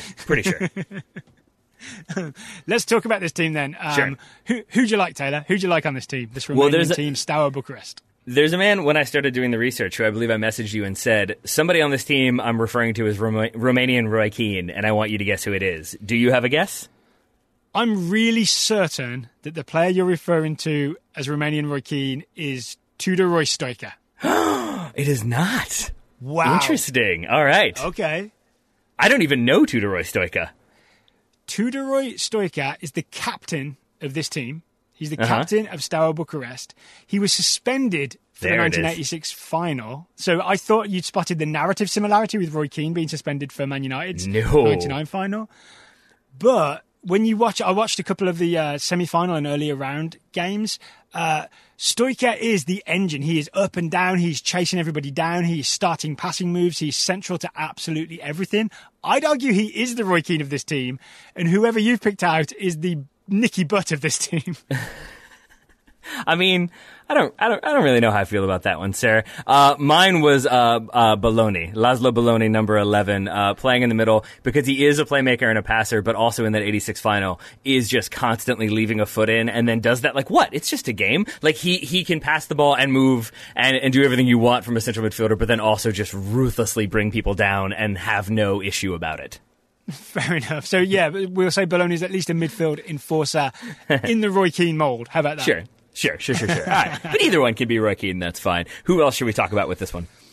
I think we've got to talk about Marius Lakatos. Yeah, the man with a helmet of hair, as I have in my notes. The man with a helmet of hair, yeah. Oh, my so goodness. He played kind of striker, but like to drift into the wings, right? Lakatos is a guy I'd kind of heard of, but never really watched. I would argue you could fire a ball at Marius Lakatos from any angle and any height, and he would kill it dead and bring it down. He does seem to have that ability, certainly. And I think, again, when you talk about like where these players are playing in the league they're playing in, yes, they probably have certain protections.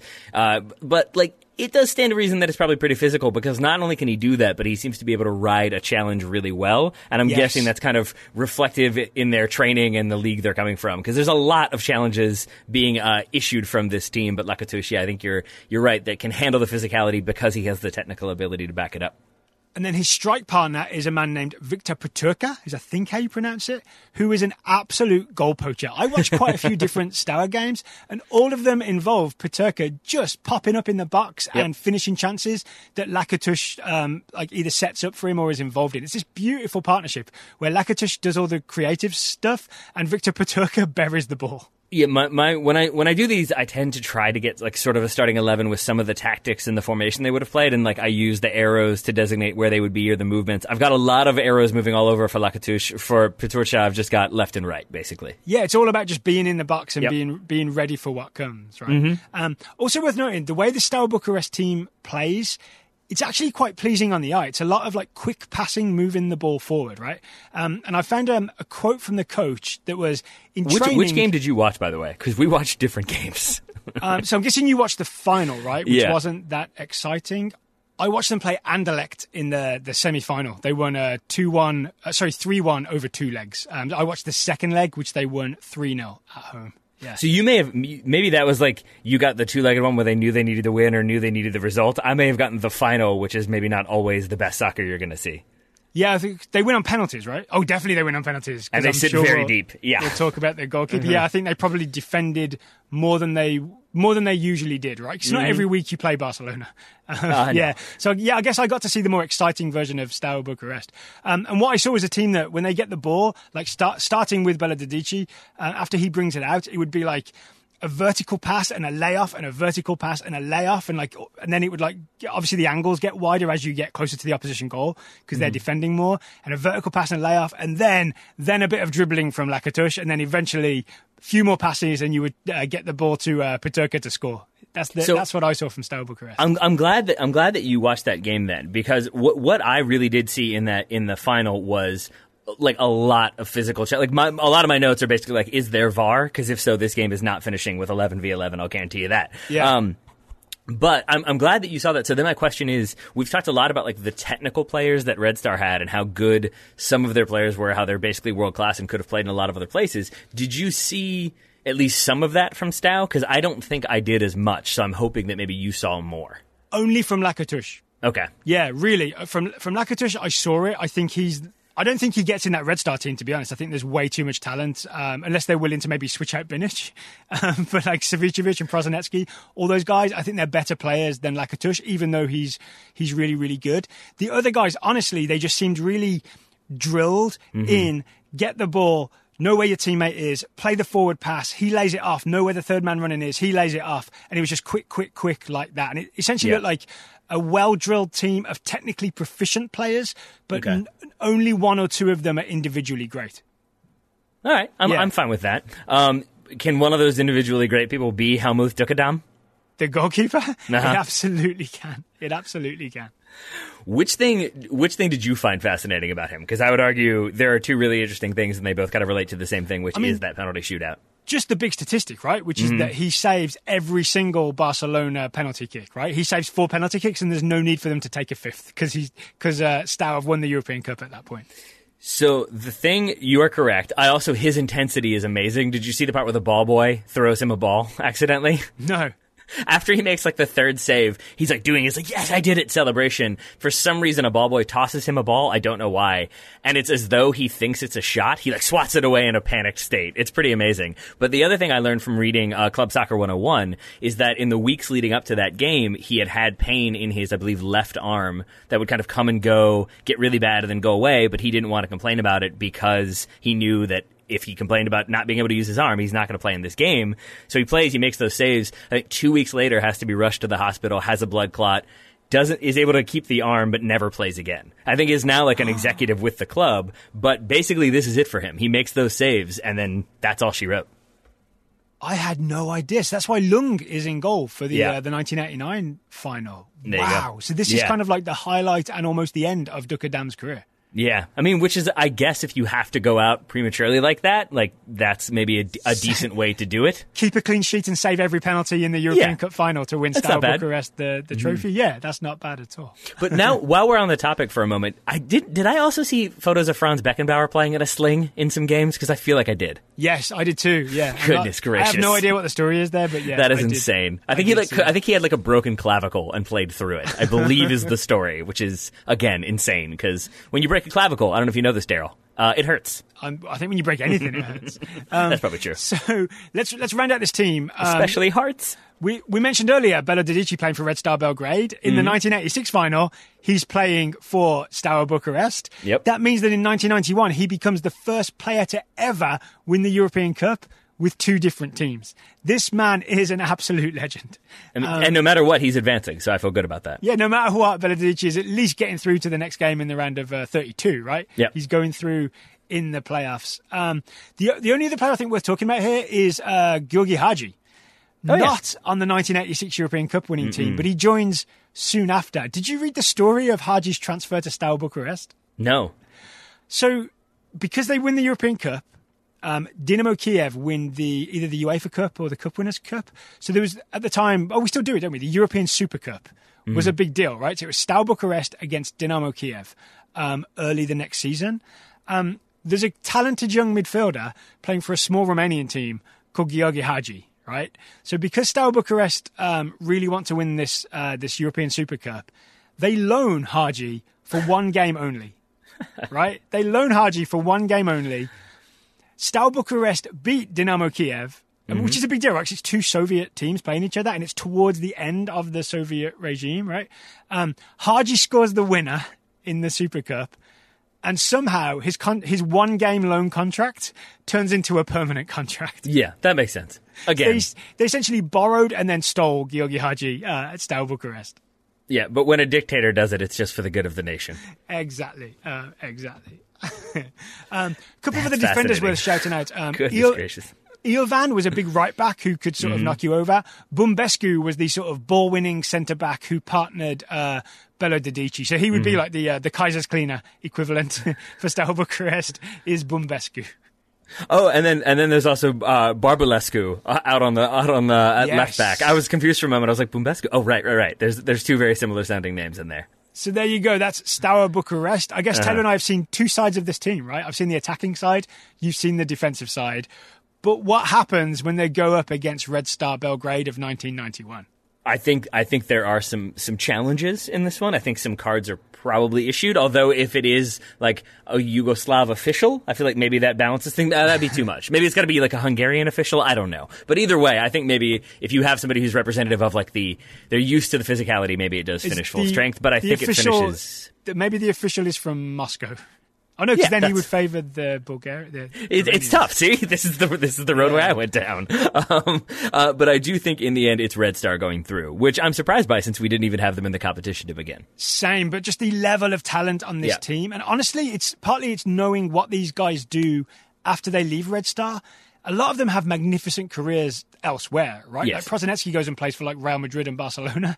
Jugovic is in Serie A for a long time. Mihailovic is in Serie A with Inter. Savicevic plays for AC Milan in Serie A and does really, really well. So these are all great players who just happen to be on a team that couldn't stay together.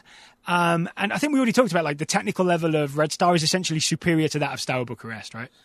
Yes. So I got distracted for a moment staring at my Milan lineup because I was trying to remember why I had written Savicevic's name down. It's because I wrote the wrong team down. I wrote the one from 94 down. That's where he factors in. But yeah, I think just for that level of talent. And then I did from what I saw of them throughout that run in 1991 from Red Star, the way they're able to play home and away is really similar. In some ways, it reminds me of Jock Steen, like not wanting to be defensive at all. Not that they're just all out attack, but that it didn't feel like we got that sort of modern practicality away and then we play our game at home or what have you. It was just sort of like, this is what we do and this is what we're going to do and we're going to do it well and we're going to win. Yeah, this is a team that I think presses Bayern Munich, right? In one of the early round games in later round games in 1991, and Bayern Munich had terrified and shocked, but they can't handle the pressing of Red Star Belgrade and score an own goal, I think. Yeah. Yes. So yeah, I think if nothing else, the level of competition they went through to get to the final in 91 is higher than what Steaua Bucharest do. Yes, so congratulations to Red Star, commiserations to Steaua, but then also commiserations to both of them, because either way, one of them would have had to play Arrigo Sacchi's Milan team. You think this is the best team of these three? Yes. I think so too. But let's not make this a foregone conclusion. Let's talk about Arrigo Sacchi's Milan, which wins the European Cup back-to-back in, 89 and 90, I believe. They do. But, Daryl, can I make a suggestion? Yeah, what's that? Before we do that, can we talk about Manscaped for a moment? Oh, I'd love to talk about Manscaped. Would you? Yeah, let's do that. Then by all means. Yes. Basically, Manscaped, we've talked about them many, many times. They offer products designed for the below-the-belt grooming south of the border. They are Manscaped, but it could be either way. You could, I think, Mike, many people could want to use that trimmer if they so chose. Have you been using that trimmer? I haven't in a while, but when I did, there were no issues, which is always nice. That's good. So if things ever get out of control again, Taylor, you can use that trimmer one more time. We've taken a turn. You'll be changing the grooming game with your Perfect Package 3.0 Essentials kits. This is the perfect tools for your family jewels. It features the Lawnmower 3.0, which is a waterproof cordless trimmer. And also in that kit is a ton of other liquid formulations to round out your manscaping routine. And I mentioned the rain earlier here in Richmond, but we are getting to the point where it then becomes 90 degrees with like 80% humidity. And, it can get a little bit hot. It can be a little bit sweaty. They also have the Crop Preserver, which is an anti-chafing deodorant and moisturizer. We do put our deodorant on our armpits. This is solid logic here. There's another area that tends to kind of get a little bit smelly. Maybe you put a deodorant down there and that deals with that as well. Keep everything nice and fresh. Everything nice and fresh. For a limited time, if you subscribe to Manscaped, you get not one, but two free gifts, including the Shed travel bag, which has a $39 value, and the patented high-performance anti-chafing Manscaped Boxer briefs. So, to put it another way, you get a free pair of pants. So you get those gifts, and you can also get 20% off and free shipping with the code TSS20 at manscaped.com. That's 20% off with free shipping at manscaped.com using the code TSS20. Your partner, your body, and everything you've got below the belt will thank you. Now let's talk about AC Milan, shall we? Okay, so this is the famous Arrigo Sacchi team of Milan. Arrigo Sacchi famously, I keep using the word famous, sorry, famously takes the job and is not immediately respected by everybody, right? Because he does not have a track record as a player. He's a guy who's just coached at the lower levels and is suddenly given the Milan job by Silvio Berlusconi, comes in, introduces what are revolutionary tactics at the time. Everyone's confused. Turns out he was right all along because this team goes and wins 2 European Cups. They do indeed. He does sort of prove them wrong and then maybe proves them right later on. Why does he prove them right later on? Just that it doesn't sort of work out for him in the latter portion of his career. But for that period with Milan, it's going pretty well. I did forget that sort of criticism when I was reading about him. And Jonathan Wilson, I think, starts his chapter about Sacchi with, it's titled, A Man Who Wasn't a Horse. And I did not remember that quote and therefore did not know what that chapter was referring to. And you just put it together. So thank you for that, buddy. Yeah, so the quote that people don't know, if you don't know, the quote is that he was challenged on his lack of high-profile playing career and how can you manage a team of stars when you've never been a star yourself. And he essentially says, I didn't know to be a jockey you needed to have been a horse. It still makes me laugh, even though I knew it was coming. My next question for you, as a way to talk about this team for a moment, is how much do you think Jacques Steen would have liked Arrigo Sacchi? Ooh, I don't know, because this is an interesting thing. This team is talked about as an attacking team. Yeah. And I always think of them as just having a relentless defensive plan with really good attacking players. I think that's probably fair. Yeah. That's why I'm sort of confused, because they have these moments where you see, the strike partnership alone can combine for 6 million goals. Yeah. And so you do then think oh yeah, this team's just incredibly attacking and all out. And I think it's they're certainly attacking. They're certainly more attacking than many of the other Italian sides. Are they this free-flowing, we're playing a 2-4-4 formation? No, they are not. They're not. Okay, so let's give the rundown. This Milan team under Arrigo Sacchi plays a really tight 4-4-2. right? And Saki's big plan is to keep the team tight and compact and play a really aggressive pressing system when the other team has the ball, and a terrifying offside trap if they do manage to get over the halfway line and start attacking you. When they go forward, they've got, I think it's worth ringing out the names because that's what people will recognise. Ruud Gullit and Marco van Basten are the two strikers. Van Basten is like the goal-scoring number 9. Ruud Gullit as the bit more roaming, creative number 10. And along with Frank Rijkaard as the number 8 box-to-box midfielder, this is essentially 8 Italians and the 3 best Dutch players. That is the setup at Milan, right? 8 Italians and the 3 best Dutch players. Included in those Italians are 2 of the greatest defenders of all time. Franco Baresi as the centre-back and Paolo Maldini as the left-back. Mm-hmm. Yeah, I mean, and you've got Costa Curta in there, who I grew up knowing from the FIFA games, but I remember even just from FIFA knowing he was very good, and then when I watched him in real life, I was like, oh yeah, no, he's as good as the FIFA version. Yeah. That makes sense. All right, we've been going through the thing of like, you know, the Kaiser's cleaner. I would say Costa Curta is Baresi's hitman. And I don't mean that as a mafia reference just because it's an Italian team. I really think of it as like Costa Curta's the muscle, right? Yeah. He's not a bad footballer at all, but he's the guy that's going to knock you over and win the ball. Whereas Baresi is more of the, I mean, I think it's fair to call him like a sweeper, libero type person, even though this team absolutely does not play with a sweeper because it plays with this really tight offside line. I have him as Captain Organizer, which is a less popular character than Captain America, but Captain Organizer is still important. I mean, I think of him as like a Beckenbauer who doesn't get as far forward because he's like more positionally disciplined. Yeah, that checks out to me. So have you seen the videos of the offside trap? Yes, it's incredible. So could you please describe it for our listeners? Yeah, I can, because there's so many things that we know nowadays of like, offside trap, right? You step the high line, we know how that works. And it's really fun to go back and watch like these things as they're developing. Like when you see the Dutch hunting in packs, like it literally is like 8 of them just swarming one dude. And here, when we talk about a trap, they are stepping, my friend. Yeah. They are.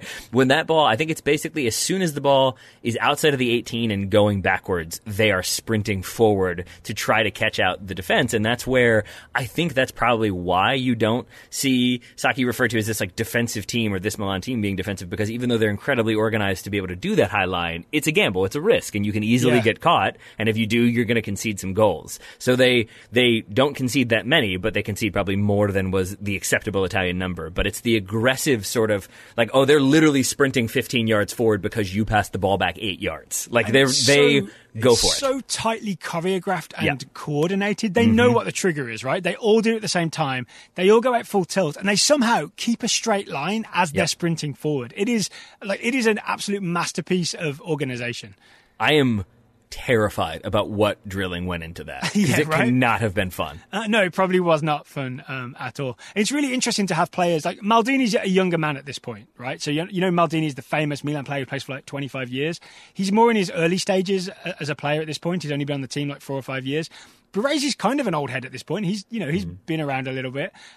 These are guys who could have refused to just do this intense drilling, but they did it, and their reward was 2 European Cups. Yeah. It's a decent reward. Yeah. It's a decent reward. But it's just, it is, if people haven't seen it, it's really fun to go and just see the, like, almost, like, at times, like, suicidally reckless. Like, let's go! but like, works, it's not. Because your point, exactly. They keep tracking people. High risk, high reward. High risk, high reward, I would call it. Yeah, that's the thing, is it's a thing that looks like just this insane gambit, and yet, if it keeps working at a certain point, it's like, it's not just happening and they happen to be pulling it off. Like if it works 9 out of 10 times or like 19 out of 20 times, it means that there's more than just chance to this equation. And if you'll indulge me, I do want to go deep on the greatness of Paolo Maldini, because this team is when he sort of... I'll just check back in 20 minutes. Well, stop me if I go too long.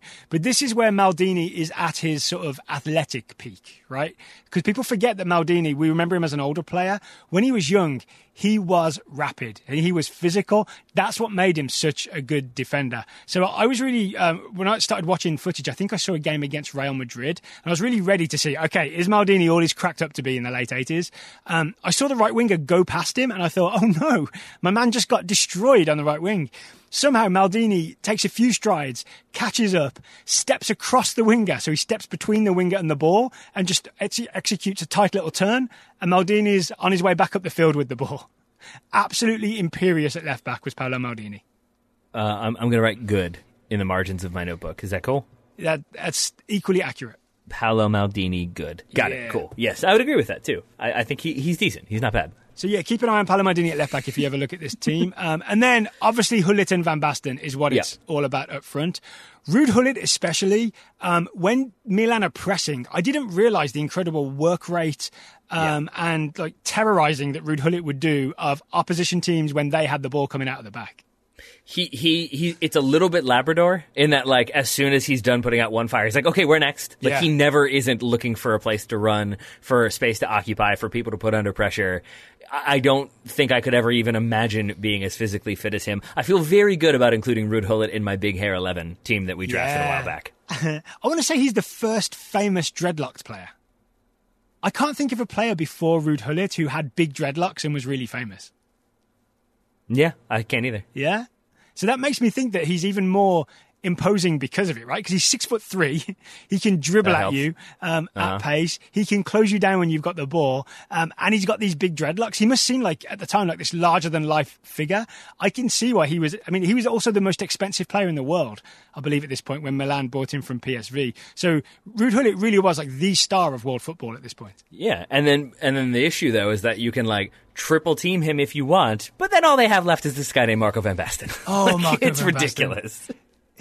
So I don't know how to describe Marco van Basten. I think the number one thing is technique, right? Everything Scorer seems of the greatest goal of all time. So that's clean what I describe him as. And efficient. The greatest what of all time? Goal.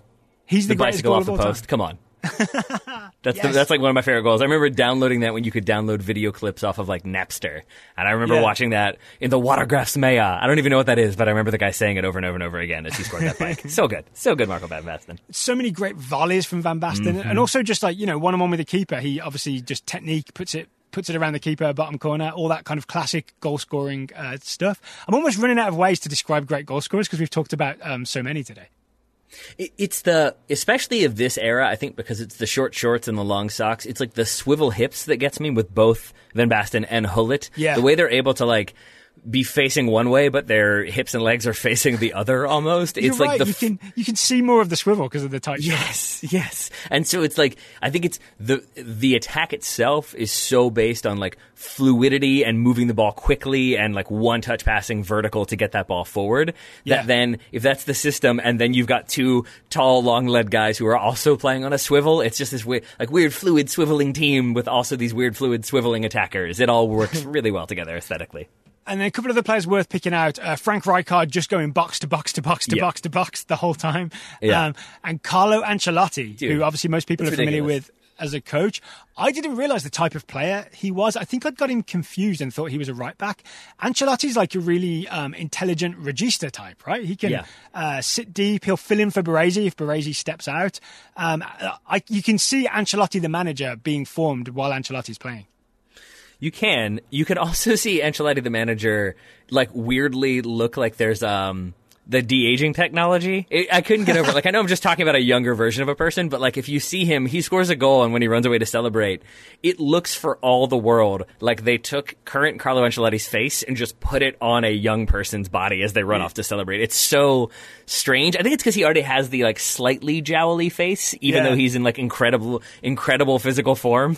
It totally confused me for a moment of like, what? Is there special effects going on? So how do they do that with the old Carlo Ancelotti? He should be in a 3.5-hour film directed by Martin Scorsese. There we go. Yeah, called The Eyebrow Man. I would watch that movie. Eyebrows Man, I think what it should be. The Eyebrows Man, yeah. I do love this Milan team. I love the pressing. I think it's really effective.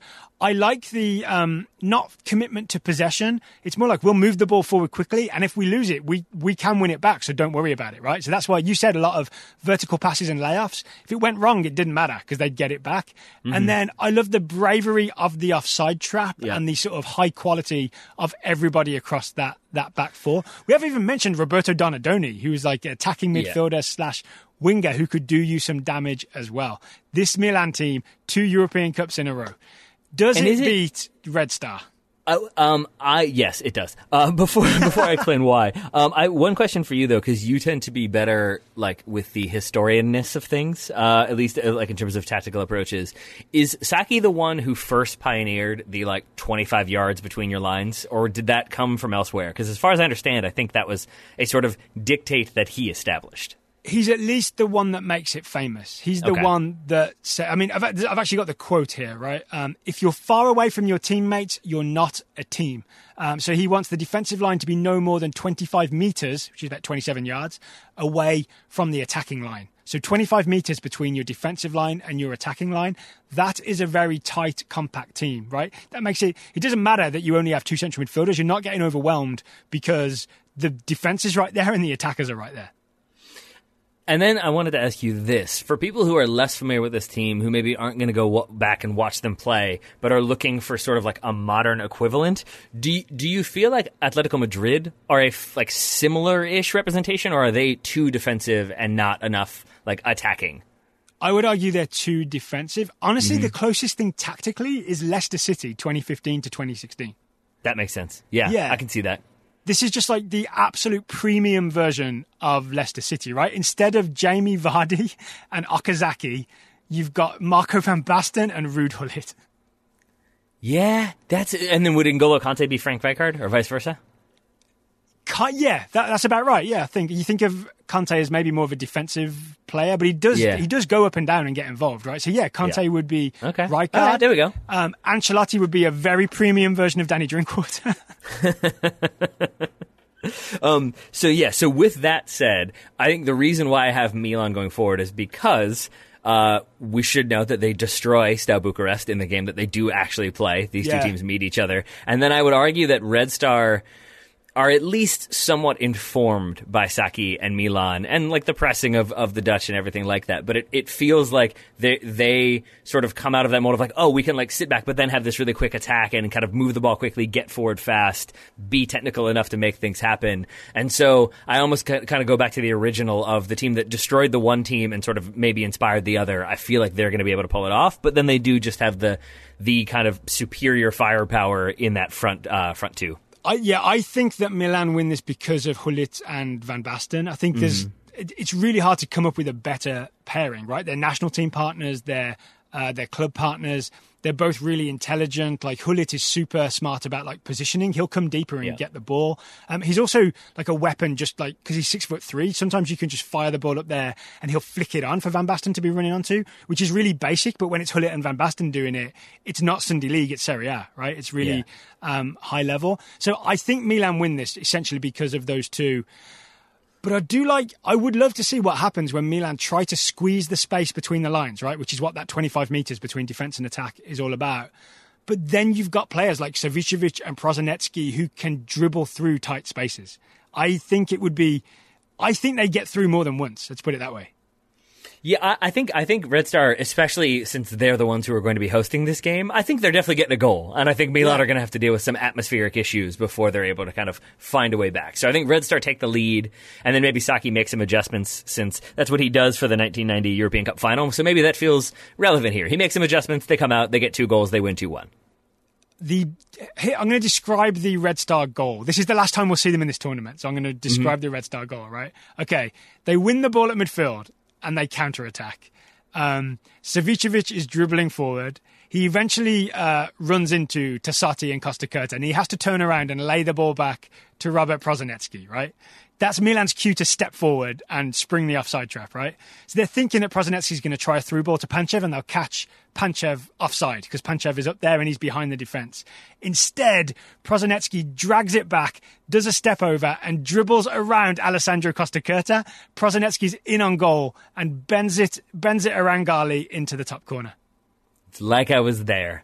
Though if you evade the enforcer, I have to believe that's coming back to you doubly so later on in the game. Oh, I didn't say he doesn't end the game with bruises, but he does pull off that magnificent moment with Robert Prozanetsky embarrassing the Milan offside trap by dribbling through it after they've all stepped forward. But I'll say this, man. When I texted you, like before we started, like even really heavily researching, I think I said like, so it's Bayern and Milan. Like, should we just call it a day? And I think reading a lot more about that Red Star team, it's a lot closer than I thought it would have been. And I'm really, really happy that we did end up including them. I don't think they ever actually met. They're so close in era, right? Yeah. If we could just like rewind Red Star a little bit and get them, we could get this game happening, right? And there's no crossover with players like there is with Belladodici for Red Star and Stour. Yeah, this is a game I would pay good money to see right now. Let's talk to those 12 monkey scientists and see if we can get it going. But thank you, Eldon. I do appreciate that one. Yes. And I'm glad that they were involved. But commiserations to Eldon, commiserations to Red Star, and to Steaua Bucharest. But it will be Milan of Arrigo Sacchi advancing to the next round. So well done to Milan and to Bayern. We still haven't profiled every team, right? There's lots of games still to go. I think we're halfway through. We're halfway through in the Champions Cup of history, sponsored by the mean scientists from 12 Monkeys. Anything else to add, Taylor, before we close this down? I can't believe you came up with the weirdest reference in this entire show. that never happens. Wait till next week. Wait till next week. Next week is sponsored by the people who froze Austin Powers. Jesus. All right, let's wrap it up because I realise this has gone long. We don't want to be trying people's patience. Taylor Rockwell, mid-giggle, I'm going to say thank you for taking the time to talk to me today. Right back at you, buddy. Listeners, thank you for listening. Come back tomorrow and you'll hear Allocation Disorder talking about Major League Soccer's plan to return.